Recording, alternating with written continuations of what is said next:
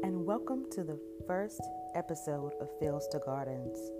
My name is Dina Moore, and today I want to share a personal word from the Lord with you. Why I changed everything about my podcast. So the original podcast, Beyond Dina, was birthed out of a desire to bring positive encouragement to people around the world. A self-talk or improvement audio wave for life's benefits. Boy, did I miss it. The show was going well, and I was about to start working on my 4th episode. This was a Sunday evening, and I went to bed after a long day. I was awakened at 3:40 a.m. Monday morning. Now, when I'm awakened, it is not because I cannot sleep, but most of the time, I need prayer or I need to pray. I got up and went into my living room, and as I walked, God began to speak. He said, "Turn to Ruth, Dina." Before I continue with that, let's see what happened next. I want to tell you a story.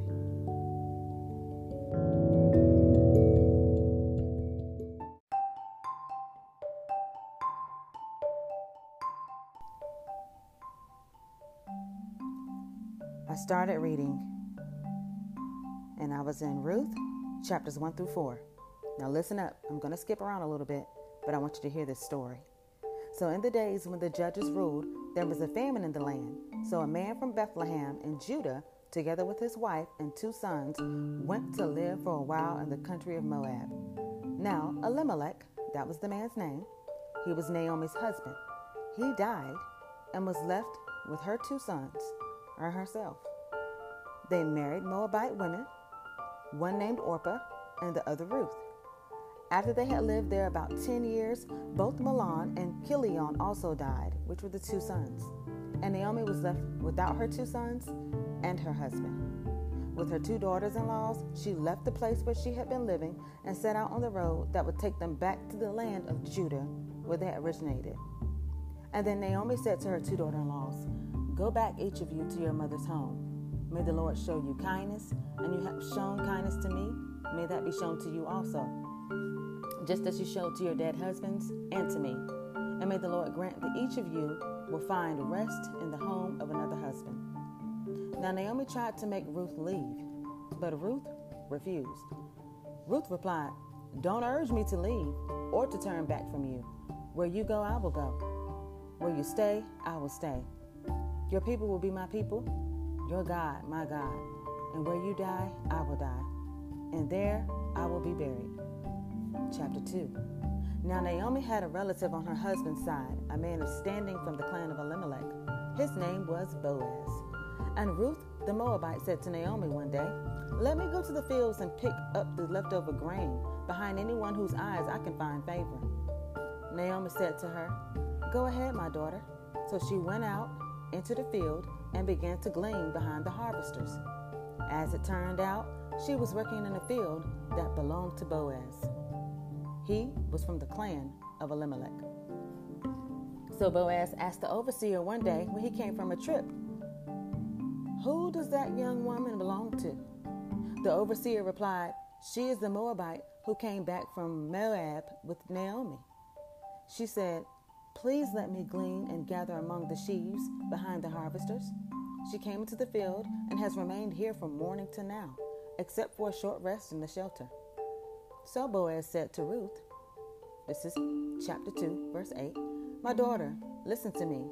Don't go and glean in any other field, and don't go away from here. Stay here with the women who work for me." 11. Boaz replied, "I've been told all about what you've done for your mother-in-law since the death of your husband, how you left your father and your mother and your homeland and came to live with the people you didn't even know." Her mother-in-law asked her, this is verse 19. Her mother-in-law asked her, "Where did you glean today? Where did you work? Blessed be the man who took notice of you." Then Ruth said to her mother-in-law about the one at whose place she had been working, "The name of the man I work with today is Boaz," she said. Verse 20. "The Lord bless him," Naomi said to her daughter-in-law. "He has not stopped showing his kindness to the living and the dead." She added, "That man is our closest relative. He is one of our guardian redeemers." Keep that in mind. Guardian, Redeemer. Now let's continue with what God said to me. As I finished reading through chapters 4, I stopped. My mouth completely dropped. God said, "This is you."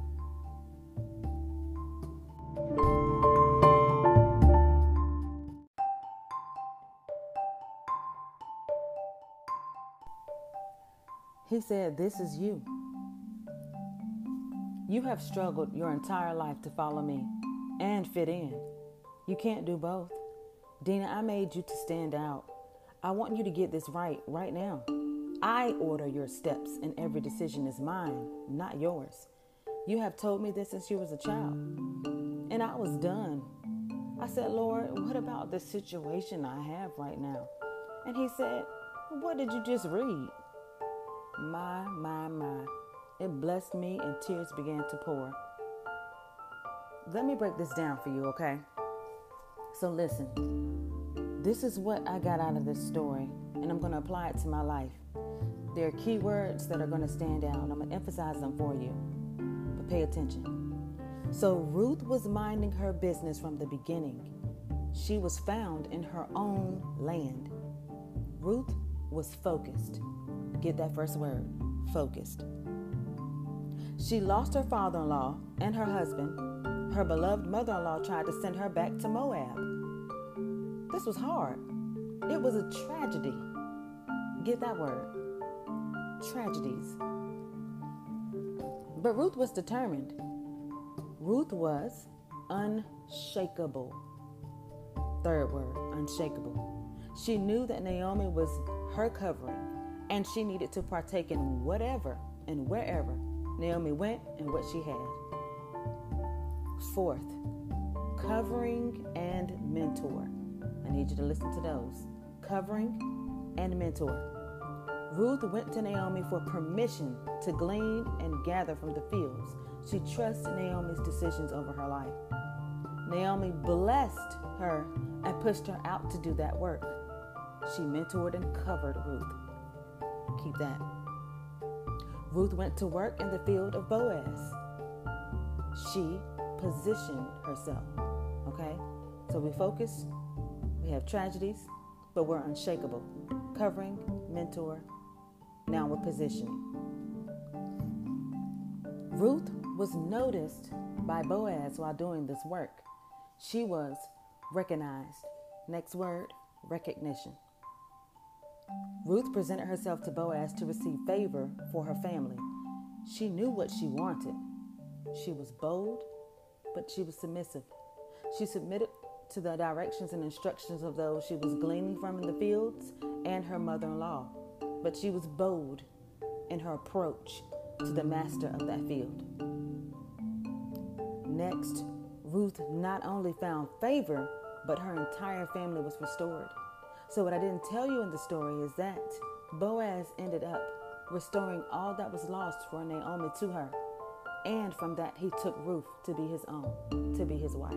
So everything she lost was restored. Ruth's life, her life was critically important. She bore Obed, who was the father of Jesse, who was the father of King David. Follow me. Next word and final word is legacy. Her life left a legacy. So the reflection goes like this. Ruth was busy. She stayed busy. And she focused on what she was supposed to be doing. The blessings for her life found her while she was doing her good work. Keep me working, Lord.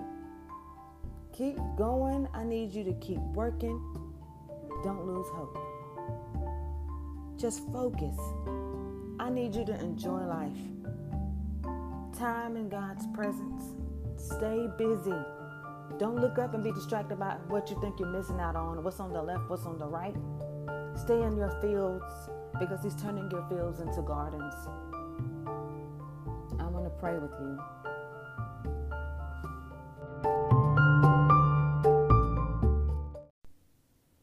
Let's pray. Father God, I thank you for those that are listening right now.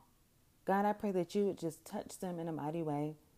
God, speak to their minds that they would have peace. Allow them to continue to be focused, God, in the midst of all tragedies, in the midst of all victories. Allow them to keep their eyes on the prize, God, because you know everything you have for their lives. You know what you want to do in their lives, God. Allow them to remember that the most important thing that they can do is work in your fields, to do your good work and your good pleasure, to have your will be done in their lives, God, because your will is the perfect will, God. And if it is done, then everything that they need, want, and desire will come out as it needs to, and they will have a well-fulfilled life. Father God, I thank you that everything in their lives, God, will be a blessing to them, that even the distractions would turn around for their good. God, keep them on the straight and narrow path. Allow them to see more and more of themselves and to know that today, God, that our fields, this field called life, can be a beautiful journey, can be a garden with tulips and roses and irises, God, and sunflowers, God. And wherever we look, God, something will blossom that will be beautiful, because we're learning to do exactly what you want us to do and not regarding anything else that the world, our neighbor, or anyone else says. That we have coverings and mentors in our lives that can impart grace to us and a strong word from you, God, and confirm things that we know are going to come to fruition, God. Thank you, God, for obedience right now, for sacrifice, for humility, God, for leadership, God, and for honest truth.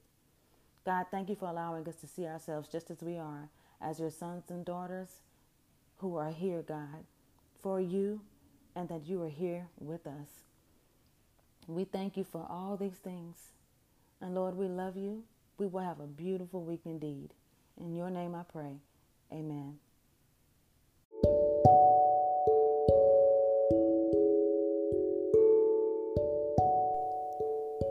Now we have prayed. We have gone over the word. And I hope that it blessed you. The same word that God has given me, that it would just give you hope in your life and allow you to dream again and know that you're in the fields for a reason, and don't let anyone tell you anything different, because your garden is coming. Next week, we're going to have a conversation with Jonah. Don't miss it. I thank you for listening. I love you so much. And let's grow from fields to gardens.